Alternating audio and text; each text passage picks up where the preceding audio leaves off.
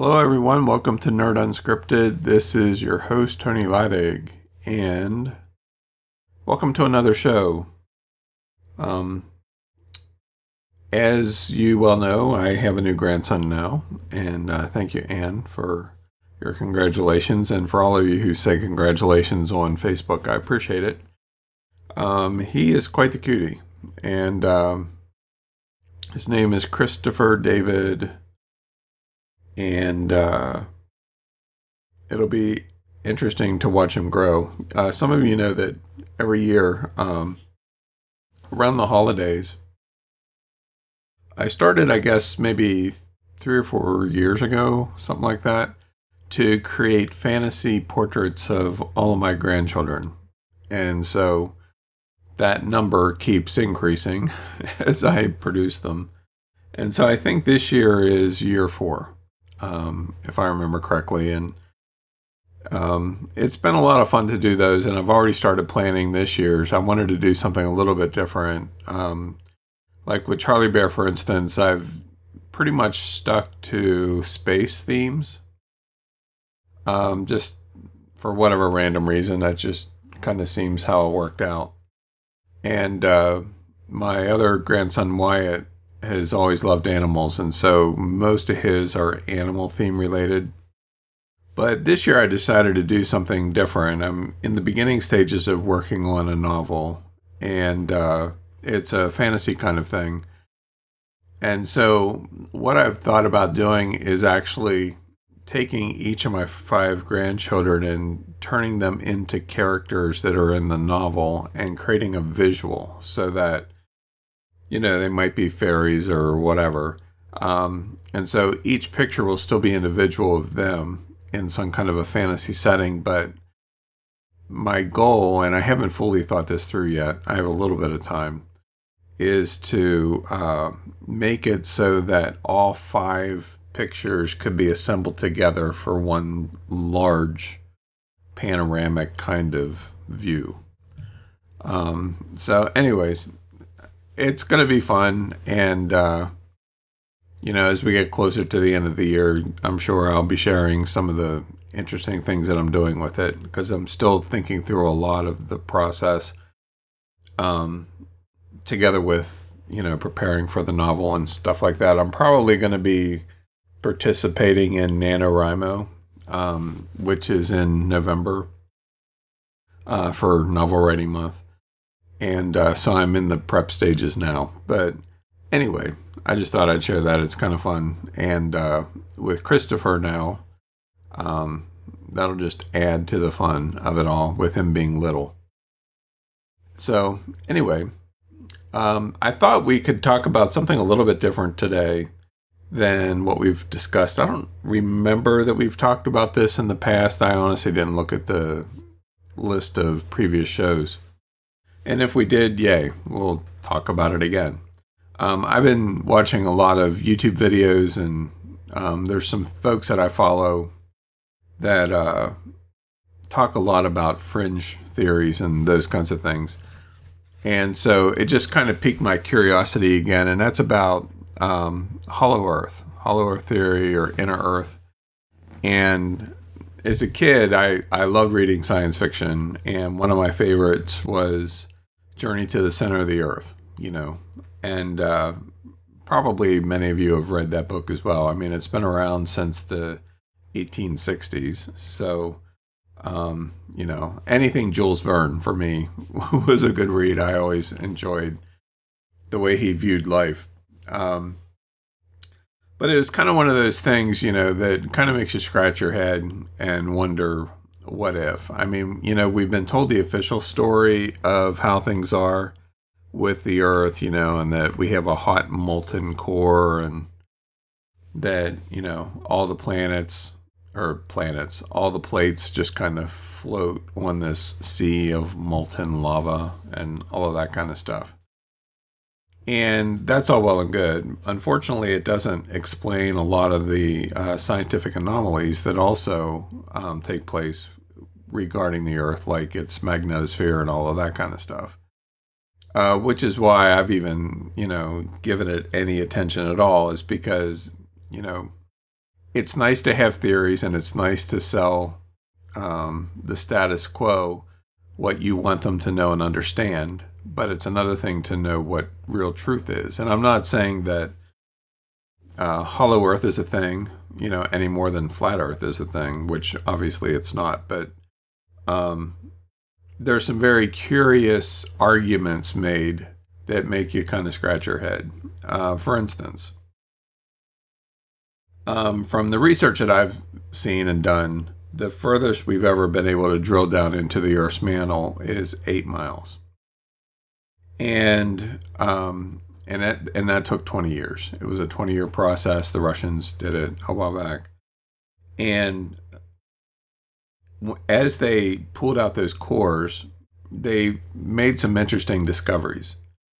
One was water. They found a lot of water that was in the rock, and they estimate that there's more water deep within the Earth, like 40 times what's currently in our oceans, which is very interesting. And beyond that, they also found fossils. So, if like an asteroid really did kill off the dinosaurs, which there's some evidence to support that, why the hell are fossils 8 miles under the Earth? I think it's a valid question. Like there's no asteroid that pushed dinosaurs 8 miles into the Earth. It's just not possible. And so that's one of those things that kind of makes you scratch your head. And then, of course, there's cavern systems that many of which we're aware of that don't necessarily go down deep. Some do, more than others, but more and more discoveries are being made all the time, at least that we hear about, of massive cavern systems all over the world that has some very unique properties to them. I mean, they just recently discovered a cavern system, I forget where it was, and they went into it and it contained like 15-foot high crystals, which I don't know if you saw any of those pictures. It's crazy. I mean, it's just pretty amazing to see crystals that grew that large. And so whenever you start to look at things like that, like I'm a natural skeptic. I'm probably the ultimate conspiracy theorist because I've never been one to just, like, I am about as opposite a status quo person as you can get. Because, I believe that it's smarter to question everything than to just take it all hook, line, and sinker. And that's probably one of the reasons why I was at odds with a lot of people growing up, including my parents, because I was always asking why. Drove them crazy. I mean, God bless them for putting up with me and not taking me out in the process. But, I always wondered why. Like, there's just some things that, many folks will take hook, line, and sinker because it sounds somewhat plausible, and they never actually dig to see what the real narrative is. You especially see that today.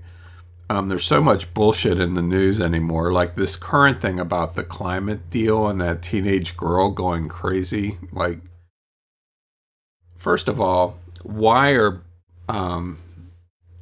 teenage girls trying to dictate our policies regarding climate change, whose parents just happen to be actors and, movers and shakers in another country? Like, why on earth would we even pay attention to somebody like that? What the hell's wrong with people to even think that? And so, of course, we also know that, if you look at Big Brother type stuff, whether it's the government or the church or whoever, they, of course, know best in how to protect, us little peons from freaking out. God forbid we find out that we're not the only ones in the universe or that there's other shit going on in the planet, because next thing you know, just kind of like the people who stormed Area 51 last week, they admit that the Earth is hollow or that there's massive cave systems that contain other races of people, and the next thing you know, everybody's going to try to find it and go there. And we can't have that, can't lose control. So, you spin the story however you need to keep people under control. Like Liz says, propaganda. And that's absolutely it. If you're ever looking for a very intriguing book to read, there's a book out called Propaganda. It was written by Edward Bernays in 1928. And it's essentially a playbook for today's fake news. I mean, if it's kind of uncanny how accurate it was written back then. I mean, he's considered the father of public relations. Okay. But PR was developed to manipulate people to do or buy or believe certain things, like like one of the earliest things that he used it for in his quote unquote public relations was to convince women that it was stylish to smoke cigarettes. And of course it's been used in a lot of different ways since then. And he has another book out that is a little bit earlier. Written earlier called Crystallizing Public Opinion. That one's actually in the public domain. It's also a pretty fascinating read. I've read them both. And he has some very interesting insights. And after reading those books and then listening to, the different narratives that were fed today, I would say that's probably, one of the biggest contributing factors to me being so skeptical about anything that we're told, because we are, we need to be controlled. People in power need us to be controlled, and the only way they can do that is through fear or misinformation or whatever. Plausible deniability, that phrase kind of made popular through the TV show The X-Files. Got to maintain plausible deniability. So it could be true, could not be true. Who knows? They have, back whenever there was some honesty in media, things were portrayed a little bit different, especially, before the time of World War II. Before they really started figuring out that they could use propaganda to sway public opinion. And so that's when, we started hearing reports about Admiral Byrd discovering a hole in the north, at the North Pole. That's when that, like his diary, I guess, he had an entry in there about that. And, there were different bits of information that were coming out related to all of that. And again, I'm not saying that I necessarily believe that it's true. I can't personally prove that it isn't true. There's some interesting science that could give credence to it, and there's some interesting science that can disprove it. So to me, it's a wash one way or the other. But some of the things that I've read are very interesting. And if you view Hollywood as an information machine for disclosure, where it's a way of preparing people or desensitizing people to certain things, then there's some interesting observations that we can make. Like, for one thing, there have been a number of reports related to inner Earth or hollow Earth that a lot of the plants there are bioluminescent. Why is that so hard to believe? We see them that when we go to the greatest depths of the ocean, there are plants and animals down there that are exactly that they're bioluminescent. I mean, think about it. You're 7 miles under the water, and all of a sudden you see light. It kind of freak you out a little bit, I think. And, here comes this blind fish with these weird things over its eyes and stuff, and it's glowing. So it's not really a stretch. And of course, there's even beaches around the world where you can go, and you can I just saw a picture the other day, I forget where it was, where you can literally see at night the bioluminescent plants glowing. So it's not like a real big stretch that something like that would be true. But then consider movies like the Avatar, where, at night, that whole planet practically in the movie just glowed in the dark. So, yeah, why not? There's also been discussions about how there could be other life, whether they're humans or aliens or other, dinosaurs even, that live under the planet. Why is that such a big stretch? Because here's the thing, like, even if the Earth wasn't hollow and we just had a lot of massive caverns, there's a lot there that we can't possibly know anything about or know everything about. I mean, I'm sure that government knows a bit more about some of that than we do, but to me, it doesn't seem like any stretch of the imagination that there could be new species of animals there that we've not discovered to live there in the caves or cavern systems. It's not a real stretch to even imagine that there are races of humans that live there, that have adapted over time. Like you and I have been around for what, 40, 50, 60, 70 years, give or take. Given that the planet is supposedly 4.5 billion years old, there's a lot of crap that's gone on here, way before our time. I mean, who's to say that the current iteration of the human race didn't have a second grouping that chose to live underground rather than here on the surface? Again, not a big stretch of the imagination. And so obviously, if they're living underground, they could very easily develop differently than us. Less light, different food sources, all of that kind of stuff. If anything, chances are likely that they're probably more healthy than us. But anyway, and then, with the idea of aliens, I think the discussion can no longer be, I wonder if there are aliens. Because there's just too much proof that points to that fact. And it's incredibly egotistical and naive, I think, to believe that we're the only living beings in this universe, or even our galaxy, or even our solar system. I mean, talk about being egocentric.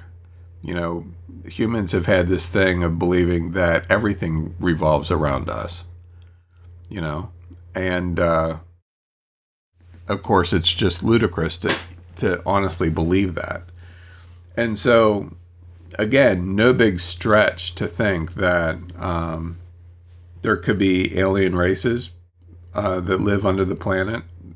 It's not a big stretch. Now, whether the interior of the planet is big enough to where it's creating atmosphere and clouds and all of that, like we've seen depicted in some movies and everything, who knows? I mean, I can't offer you any proof that that couldn't happen. But again, I think we would be remiss to just automatically dismiss it as a possibility. Yeah, and like Mark said, even Tarzan went there, so like that alone is proof that something was going on. But I mean, if you think about it, it seems kind of weird that we would live on the outside of a big ball, and then all the rest of the ball is just, melted rock and stuff. I mean, obviously there is molten lava and all of that because we see it with volcanoes. But, some theories suggest that there's actually multiple shells if you go down in.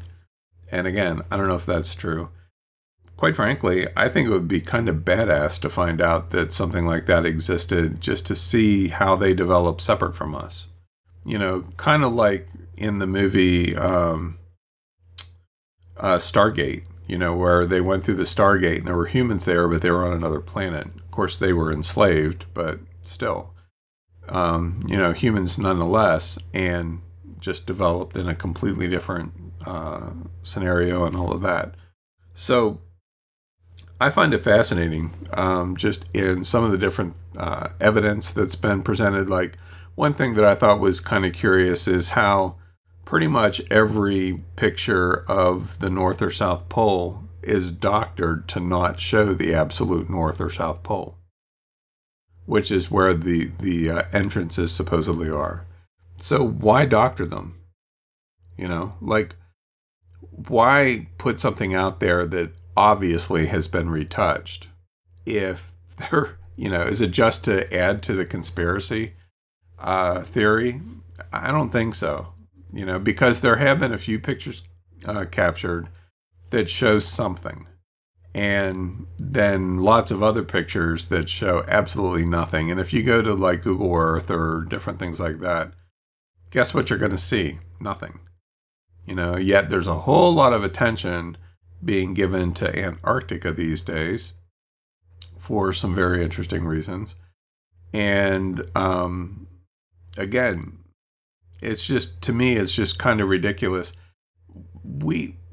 If we've only drilled down into our planet 8 miles, and how deep is it? 7,000 miles or something like that, the whole way across? I forget what it is. How could we possibly know everything that there is to know? Especially given that they've discovered giant oceans under there. I mean, and quite frankly, you don't even have to go down that far to discover some of that kind of stuff. Like, for instance, where I live, in our area, I remember when I was a teenager, we were doing something at the house one day, and all of a sudden we kept feeling the ground shaking. Of course, initially you think, is there an earthquake happening here in Upper Stroudsburg, Pennsylvania? Like, it's just kind of weird. You don't have earthquakes here.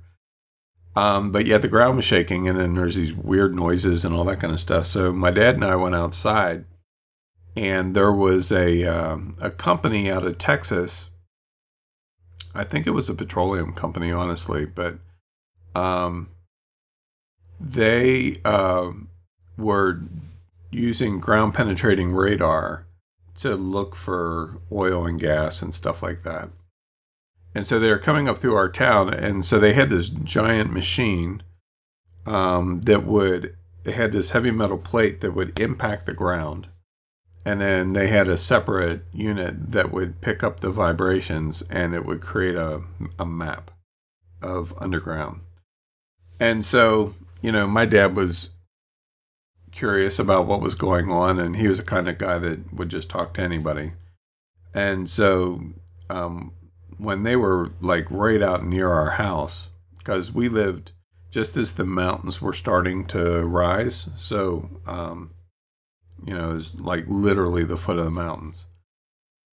And so we went out and talked to the guy and asked him what he was or first of all what they were doing, and they explained.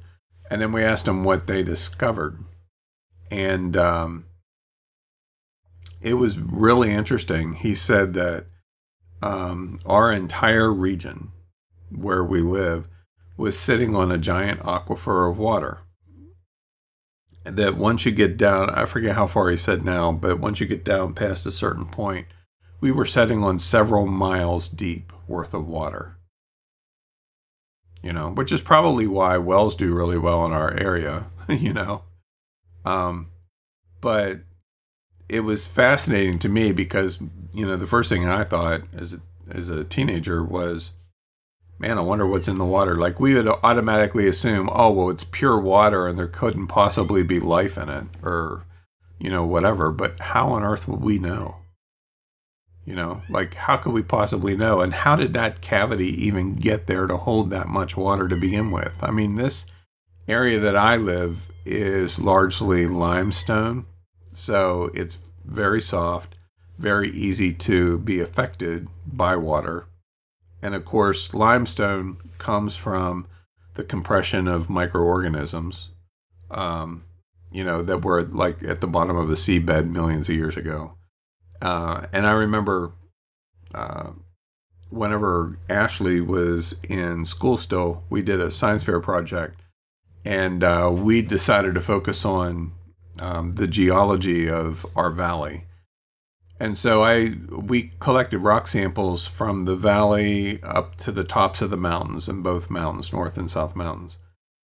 And it was interesting because all the rock in the valley was limestone, and then as you went further up the mountains, it slowly became shale, and then slate, and then shale, and then there were a lot of sandstone, and even some metamorphics at the very top on both mountains.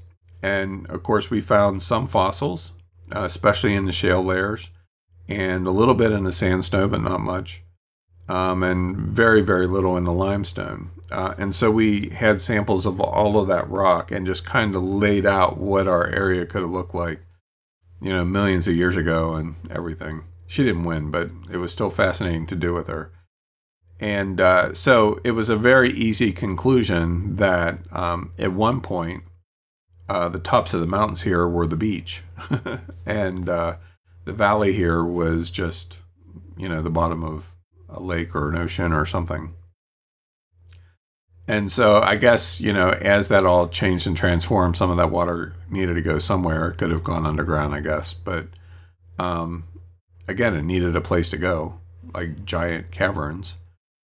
And so, I don't know. To me, it's just kind of curious. Yeah, Jess says in Star Trek 4, Spock said to Bones, "It's only the arrogance of man that believes they are the only ones in existence." Yeah, for sure. Kathleen says, "When I see Hollow Earth, I think of Hollow Hills. The legends of races of the Fae living in the earth are very old. I think John Keel and how his years of studying, interviewing, researching aliens led him to conclude that they are part of the earth, as we are, and normally exist in another dimension. The original Men in Black are tricksters, often driving cars that were not produced until a year or two later, for example. Then there was a UK researcher who found that people tend to investigate paranormal phenomena from a preconceived perspective, like ghosts, Virgin Mary, angels, fairies, etc., when the phenomena are really just the same several types of phenoms in different disguises. I'm currently looking for that author. Hopefully I'll find his book when I move. Yeah, let me know if you find it. And I would tend to agree with you. And that's probably another one of the reasons why I'm fascinated with this, because as most of you know, I'm just really drawn to a lot of the fantasy characters. A lot of them, of course, originate with like Norse legend and all of that, but all the different groups have their own legends. And the fact that they permeate our story just feeds into my personal obsession with archetypes and those kinds of things. Like, all of that had to come from somewhere. It just wasn't somebody eating magic mushrooms, 3,000 years ago and seeing these little creatures running around them. Like, it had to come from somewhere. And if you really dig into like a lot of the myths and legends, even of the Native American people, almost all of them talk about little people. They talk about coming up from the earth, or from the sky, or both. All of those stories are there, and have been for millennia. Well, you can't just dismiss all of that, as well, one too many hits of hallucinogens in the tent or whatever. But I don't know. To me, it just kind of gives further credence to the notion that it's likely true. And Kathleen also says, "I think today Americans, maybe Europeans, perhaps other modern cultures like Japanese, are way too literal. Things don't have to be either literal, physically true, or not true at all. If you accept different dimensions, not all physical is reality. It explains a lot." Yeah, I totally agree with you. And so, if you think about, like, let's just accept the fact that for a moment that there aren't just three dimensions. Like, what if there were 10, right? Physics kind of hints to that fact that there could be at least 10 dimensions. So if you let your curiosity and imagination run wild for a moment, what would that look like? Like if someone was in a different dimension than you are, or was it, I guess another way of putting it that some folks use today is higher density beings or living at a higher density. How would that look? Like we could literally be surrounded by people right now and just not even know it. And I remember as a kid, I often thought that, and it scared the hell out of me because, you think, oh, well, I'm going to do something bad, or I'm doing something bad. And there's likely people in the room watching me do it right now. I just can't see them, whether it's angels or whatever. Like I thought it was all angels back then or demons or whatever. And then I kind of grew up. But it actually isn't that strange to think about, and it's not like we're being constantly spied on. I mean, even if you take it down as simple as something like astral projection, so is that just us disconnecting our souls from our body, or are we tapping into something else? I mean, there's a lot of things like that. And so, same thing goes with dreams or visions or everything. Is it just the pizza talking, or are we tapping into another dimension? So there's a lot of things like that growing up I was told were evil. But why were they evil? Like who said that certain things were evil or not evil? Well, it's because it contradicts the story that we're told. They contradict the status quo. And I think that's probably the bigger issue here, rather than right or wrong. I mean, I remember, I think I've shared this before. Of course, growing up in the church the way I did, there were a lot of things that you just don't read or just don't pay attention to, like numerology and astrology, and God forbid, you read something that was channeled. And I remember the first time I read a book that I found out was channeled, and I was nervous. I mean, I'll be honest with you. Like, I was afraid I was going to be deceived. I was that, ingrained with all of that stuff. And it was, I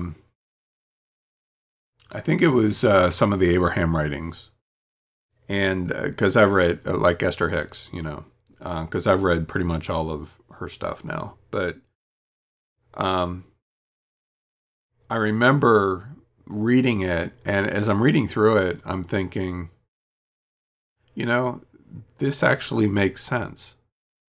And I'm reading it further, and it's like, that explanation makes more sense than anything I've ever been told in my life. And it just pushed me further. And then I'm like, this actually may not be bad after all. It actually might be good. Now, it's not to say that, everything channeled is good or bad or neutral or whatever. I'm not saying that at all. I think we have to, and this is a revolutionary thought that I think you all get, and I say revolutionary in quotes because it's not, but imagine a world where we thought for ourselves and made our own choices based upon personal research and discovery. What on earth am I talking about? I mean, can you imagine if we all actually did that?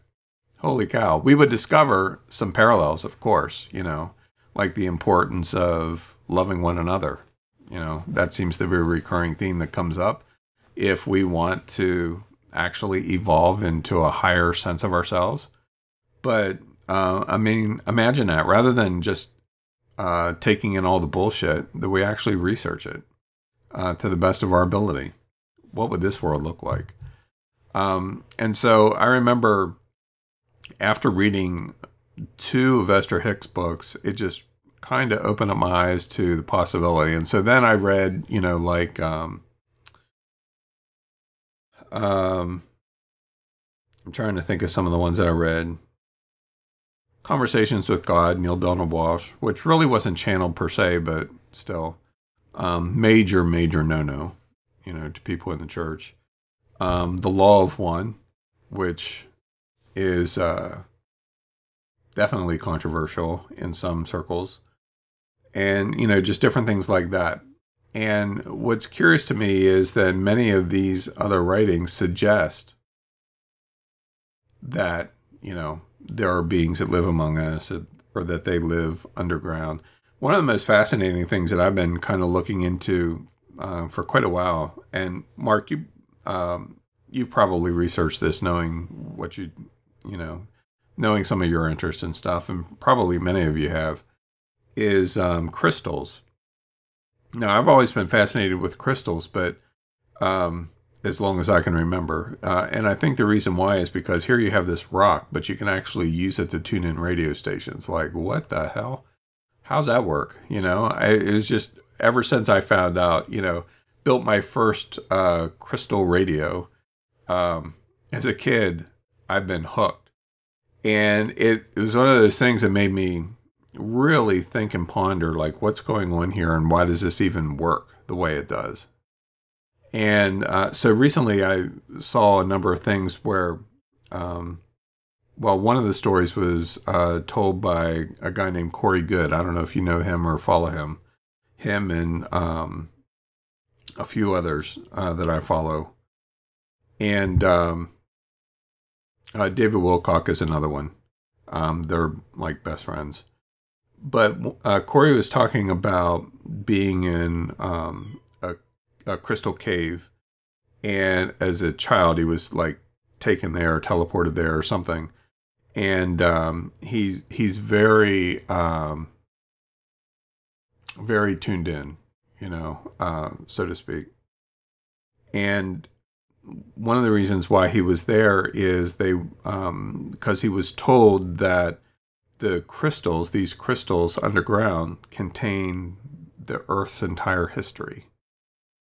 That crystals are actually a repository for, kind of like the Earth's internet, so to speak.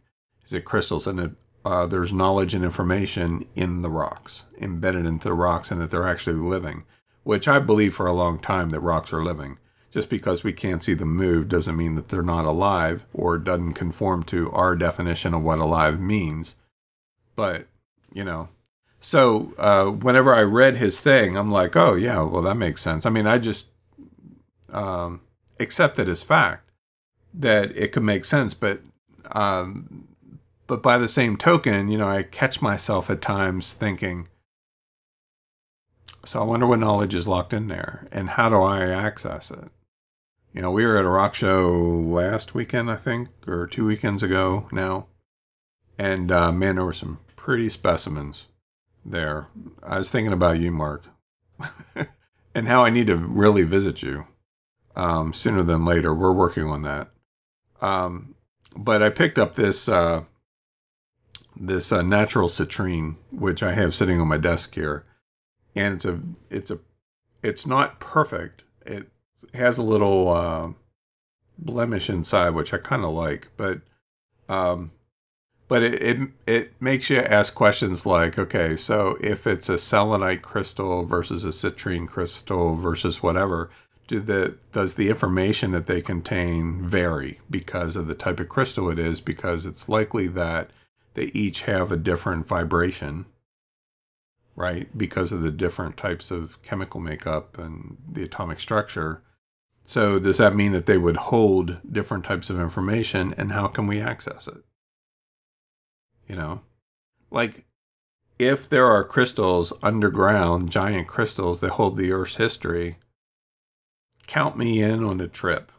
Like, I want to be there. I want to figure out how to access it. And so that's just one of the things that I've been reading about recently that I found incredibly intriguing.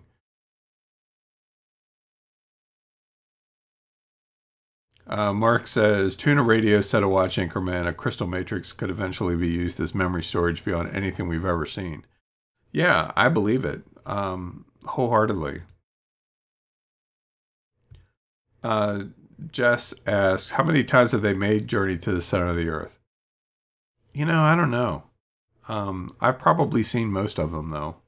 Just because, I don't know, I think it's a cool idea. Gary says there's a theory that at one time we had a methane atmosphere, and as the Earth cooled, it rained oil for eons into the glop of the surface and sank into become lakes of oil. We got water from asteroids of ice impacting the Earth. Some of those must have been subsumed by the glop. Well, who knows? And honestly, I think that there's a lot about inner Earth studies that we've gotten wrong. Like all the oil that we have can't just be produced from a bunch of dead animals and plants. Mark says, we will never know everything or fill our brains, but it's fun trying. Einstein credited imagination over academics for all of his most relevant concepts. Yeah, that's kind of where I am. Our conscious mind especially can't handle the data. Not when we're living life on 3,000 bits, per second or whatever it is. Given the amount of data that we're talking about here, we were talking a couple weeks ago about information in the light. And of course, we've also seen where like prisms, which are just a carved form of a crystal, can break light down into the 7 colors, But it just, like, I've believed for a really long time that there is so much more information. Like, I've often joked, like, even before I really started into some of this deep thought, back in the days when, I was pretty much a poster child for the system, if you will.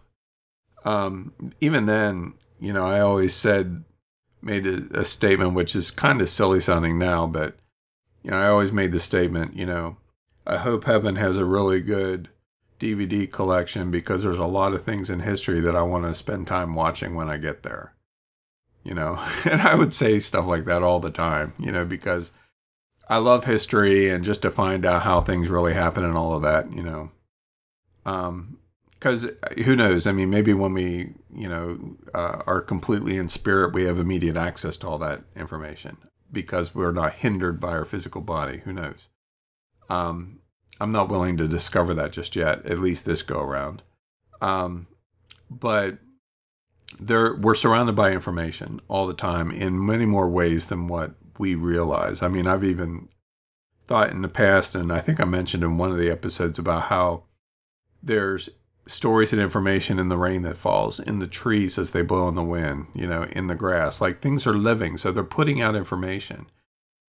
And the fact that we can't access it doesn't mean anything. Doesn't mean that it doesn't exist. It just means that we're not tuned in the right way.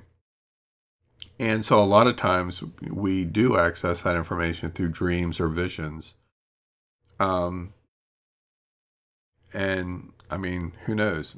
Like, maybe to really tap into some of this stuff, we should all go on a journey to, to find a shaman to give us all ayahuasca. I mean, who knows? But I would probably be game for that. I think that would be interesting. But anyway, I'm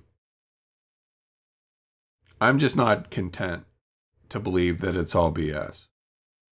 It's easier for me to believe that there's some truth to it than that there's no truth to it. Tony says rocks live, like in the film 2001.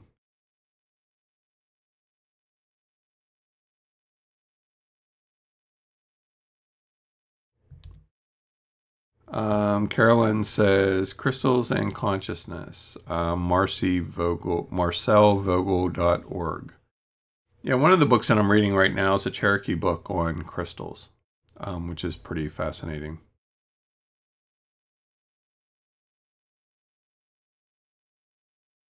Mark says, not a theory. Most of that methane is locked into Earth's ice. Yeah, there was just something recently that came out about Venus. See, when did I read that? It was just this past week or over the weekend maybe or something, that some new research has shown that Venus was very much like Earth for millions of years with flowing water and an atmosphere and all of that kind of stuff before things kind of went south. Not that we would want to be there now necessarily, but, you know.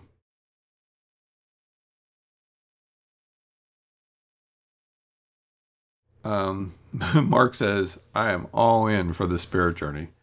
Yeah, I think it would be quite interesting.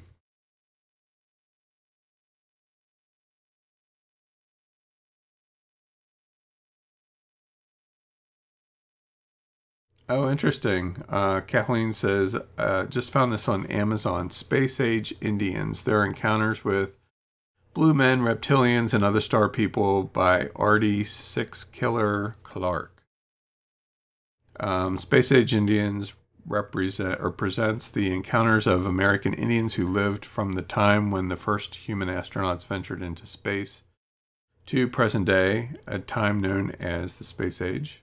Almost all the experiencers interviewed by the author have used computer, social media, and internet to, at least to some extent, while their stories differ significantly from those not exposed to all the media information about UFOs and aliens, it did not appear to influence their experience. Over 4,000 accounts that were collected. Well, that's fascinating. So you guys come up with some of the best books, and then I go buy them, which is I enjoy, of course. I've been reading that other book you recommended, Kathleen, the Mother Tongue book. I've been reading through that. It's pretty fascinating.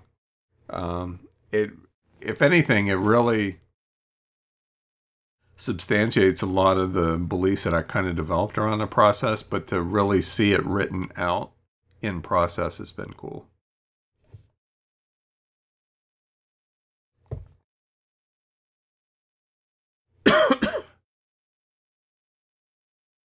Mark says the Bermuda Triangle has a methane story linked to it and airplanes.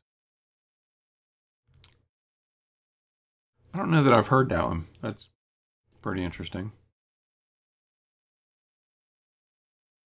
Tony says, I wonder if the spirit journey is a one-way trip or part of a regeneration cycle. Well, if you're talking about the grand spirit journey, I would guess, like, here's kind of where I am right now, and it's my views on this are in a constant state of flux.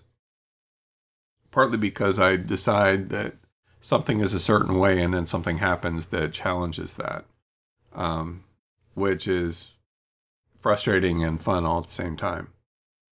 Um, I was always pitched the idea, as many of us were, that spirits are eternal, and I have no reason to believe otherwise. But the one problem that I always had was that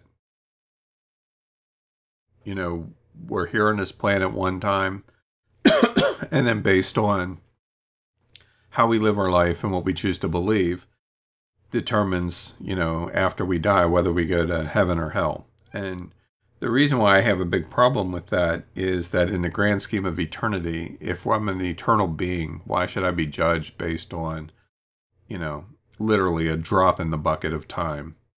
And especially, for young children or whatever. Or I remember when we were doing a lot with Native American reconciliation and all of that, you'd hear different people or preachers say things like, how, my ancestors unfortunately would never get to live in heaven because they never, because they didn't believe on the name of Jesus, right?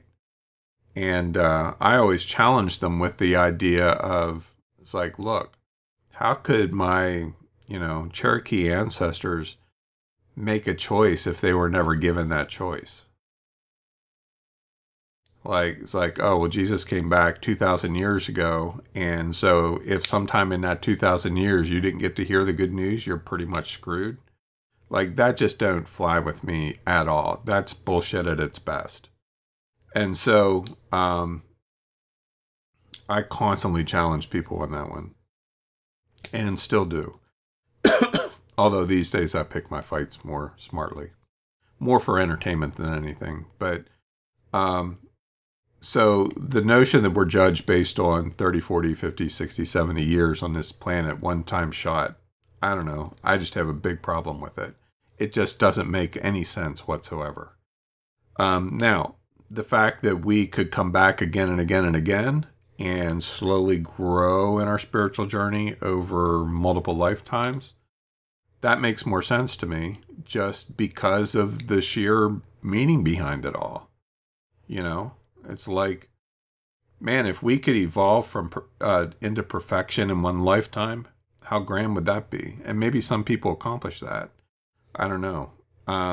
But usually the people that we would look at to accomplish something like that are usually not Christian, and so they go to hell anyway. And, sorry, pick the wrong religion to grow up in. But to me, it makes sense. But then if you go into the whole notion of reincarnation, like, because of convenient amnesia or mind wiping or whatever you want to call it, in many cases, not in all, we don't remember who we were before. I mean, there's plenty of proofs now of children, especially these days, coming back with memories that they couldn't possibly have. And so, we're getting to a point where there's a lot of empirical evidence that suggests that it's a thing. But then, to me, like, who's to say that we were just on this planet? What if my last lifetime I was on another planet? Or, hey, since we're talking about Hollow Earth stuff, maybe the last time I was a person inside the Earth. Like, there's no way of us necessarily knowing it, but yet, why is it that some people have these incredible insights into certain things that's well beyond what other people have? Where's that coming from? Where is this information and data coming from? And so, to me, I would think that because the rest of the earth and the universe and everything that we see is a constant cycle of death and birth. I mean, you think about stars, you think about planets, you think about plants here on the earth.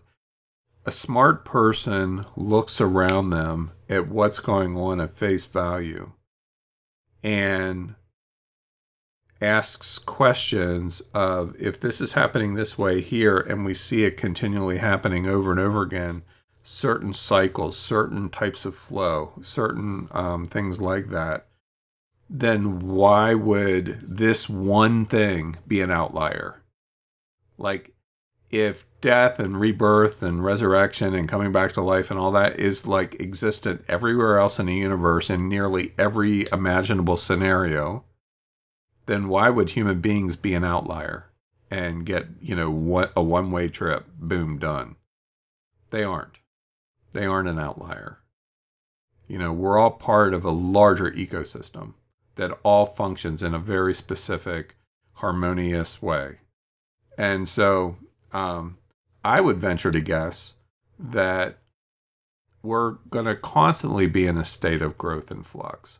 Because, like, how can you say that we're growing and evolving spiritually when you don't know what arrival looks like? I mean, that's like trying to get to a location without knowing where the hell you're going. It's like, I'm going to take a trip. Oh, great. Where are you going? I don't know. We'll find out when I get there. How will you know when you're there? I guess, I don't know. I just will know. And so, we look at evolution, spiritual evolution, as, maybe living in a position of divine love or something like that. And that's all well and good. I mean, that's a good thing to attain to, of course, as a race of people or whatever. But what about after that? We finally attain perfect love as a race of people, and then we just live in bliss the rest of eternity. That's crazy too. You know what I mean? Like, that's just as crazy to say that or believe that as it is to believe that we get one shot at this and then we're done. Because just because our brains can't comprehend past that doesn't mean that that's all that there is. And I don't believe that there is all that is all that there is. There are so many secrets in the universe, whether it's multidimensional or otherwise, that we can't even imagine or fathom, like way beyond anything that we could comprehend. And so if we are explorers, which I kind of see myself as, it's going to take millions of years to explore, and figure this stuff out and connect with other groups and all of that kind of stuff. I mean, holy cow, how many millions of years would it take just to visit the different planets that are in our own galaxy? Much less all the other galaxies. Millions and millions of galaxies. I mean, hell, we don't even know our own damn planet yet. You know what I mean? 90% of our planet is still unexplored. We don't know anything about our oceans. Very, very little. And then to talk about the inside of the Earth, we're like my grandson, Christopher, not even day one when he was born. We're still like the little kidney-shaped object, that was like an inch across whenever he was like 2 months in the womb or whatever. That's like where humanity is right now. We don't know shit. And we think we do, And I say that with all due respect. I mean, there's a constant unveiling that's happening, which I love. And of course, we're being called to walk in love and kindness and all of those things, which of course is important. But we've got a long way to go. So I think that's a long response to your question, Tony. But I think that, in the meantime, anything that we can do to further heighten our understanding of where we're heading is a good thing.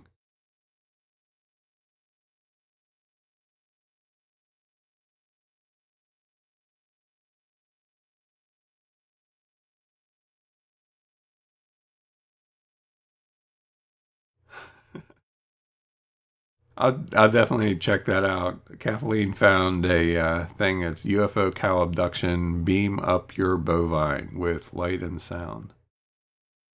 I'll definitely check that out.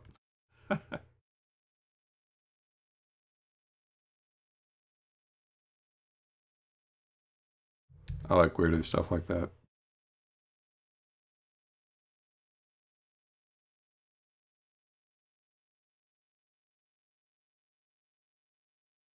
Carolyn says physical lifetimes begin to make a lot of sense when you compare them to video games. How much does your activity in a video game influence your real physical life? Yeah. Computers and video games are really good analogies, I think.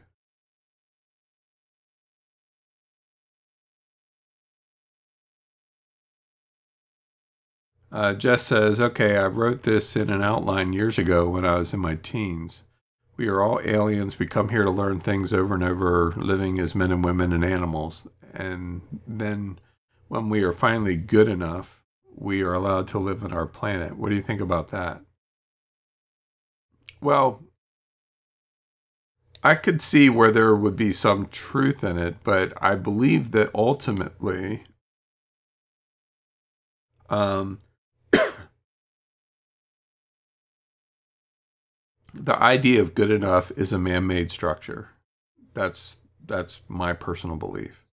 Now, it's not to say that it doesn't transcend this planet and exist on other planets, but the notion of being good enough is a control mechanism that is used to keep us in place. That's why hell was invented.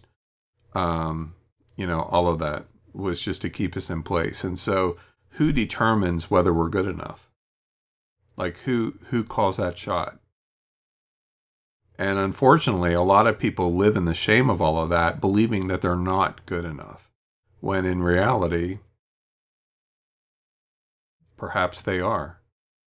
Like, who are you, or, a pastor, or, a professor at college or whatever, who are they to tell me I'm good enough or not? And who makes that rule? Somebody else who may not be good enough? Like, I think it was Einstein that said, I forget exactly how he worded it now, but it was, it takes, I forget how he worded it, so forgive me for not getting it right, but something to the effect of that the knowledge used to solve a problem has to be different than the one that created it. Or it wasn't exactly like that, but that was the essence of it. And so I look at it the same way. Like, if the rules are for what's good enough are created by men on this planet or by beings on another planet or whatever, then who determined what's good enough for the creators of those rules? Or did they just make themselves up as mechanisms of control? So I do, though, having said that, I do believe that we're here to learn and grow. But that the growth isn't propelled forward based on whether we're good enough or not, or right or wrong. Because as I've said before, right and wrong is subjective. What's wrong for me might be right for you. And so they definitely exist. We see it. We see opposites all the time, yin and yang and all of that. But, as you know, I'm more of a big fan of cause and effect rather than right or wrong or good enough. And so from a cause and effect perspective, how do you determine what's good enough? When you get the proper reaction? I don't know. Something to think about.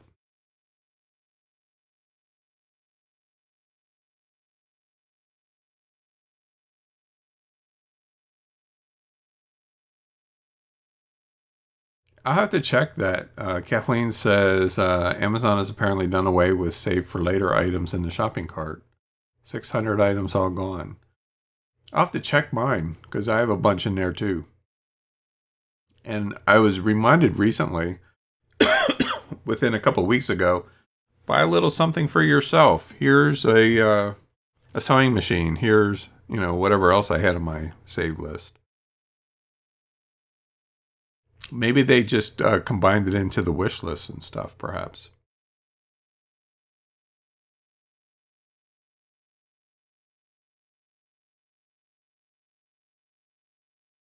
Tony says, we've been around for over 3,000 years now. Given the advances made in the last 100 years, why did it take so long? I'm not convinced that it has. I mean, there's some new discoveries that suggest that humans have been on the planet for 12,000 years plus, maybe even up to 120,000 years. And whenever you look at some of the sites like Göbekli Tepe in Turkey and different places like that predate pretty much everything that we've been familiar with, we automatically assume that back when ago means unadvanced and today means advanced. When in reality, we've all heard the stories about Atlantis and stuff like that and how they had higher technologies. Maybe the technology wasn't a computer per se. They might have understood technology differently than we do.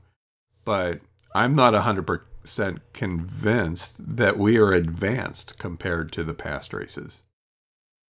I mean, in our eyes, we think we are because we can point to things that suggest that. but that doesn't necessarily mean that we are.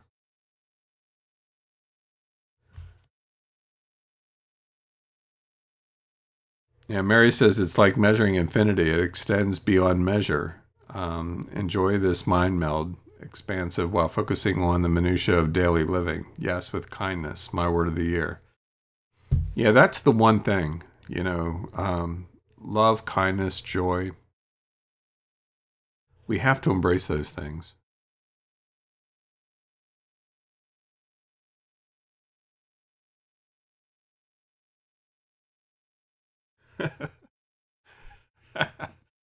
Gary says, at least you won't be burned at the stake for having such thoughts. Not heresy, maybe. Yeah, I guess. I guess at a certain point in time, I would have been, huh? They'd have hauled me off in chains. I'd have had the cops beating down my door by now. Thank you, Carolyn. Carolyn says you can't solve a problem from the same level that created it. Right.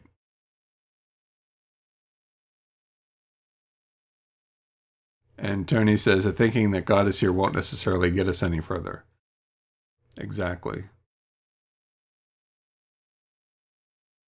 And Mary gave the actual quote, we cannot solve our problems with the same thinking we used when we created them.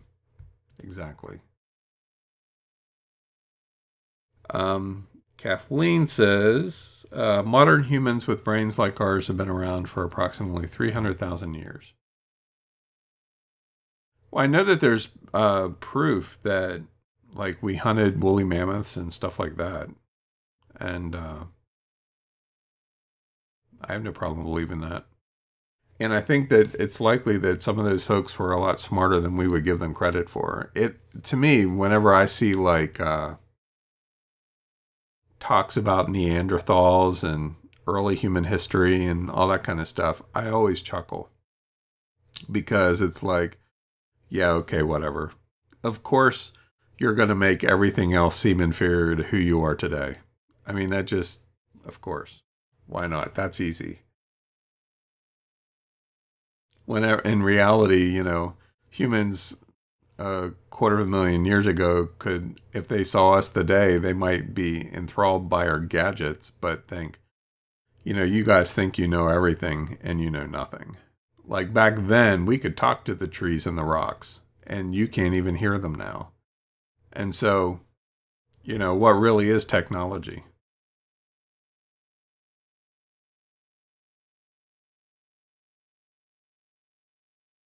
Yeah, exactly. Tony says older technology might have included the pyramids being power stations or whatever they really were. Yeah, exactly. That's it.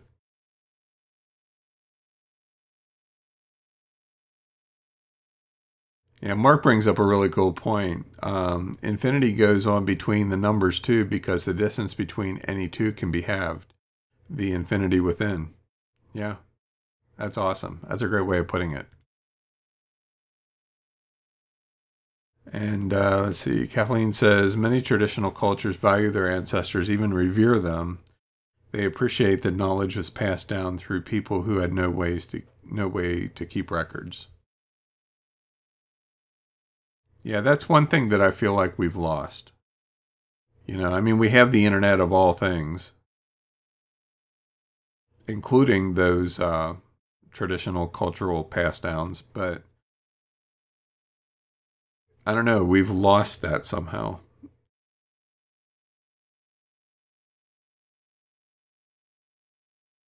Yeah, Tony says the Neanderthals were smart enough to survive to be part of our evolution. Yeah, for sure.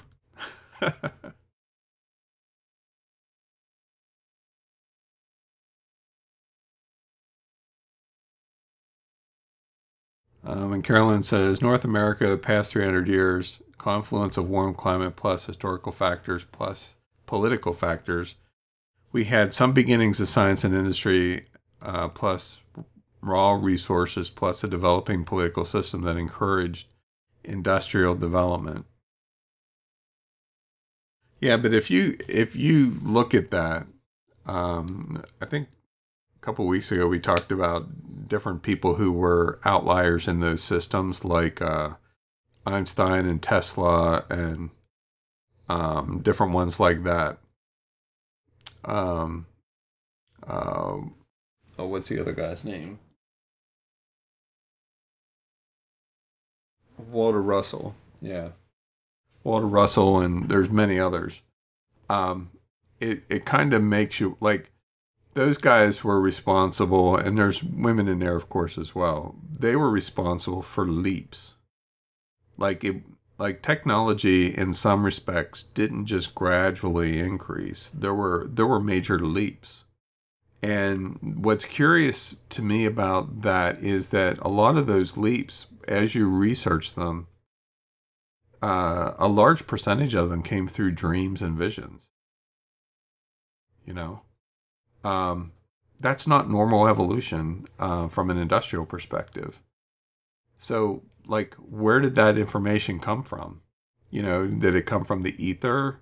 Did it come from aliens? Did it come from our former lifetimes? Did it come from people inside the planet? I mean, like, where did it come from?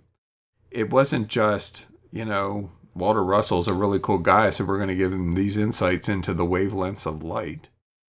Like it just, like, who would have chose that? Or was it just that 20 lifetimes ago it was planned that he would receive that information at the right time and interject it into humanity? Like, we just don't know in a lot of those areas, but it's fun as hell to think about.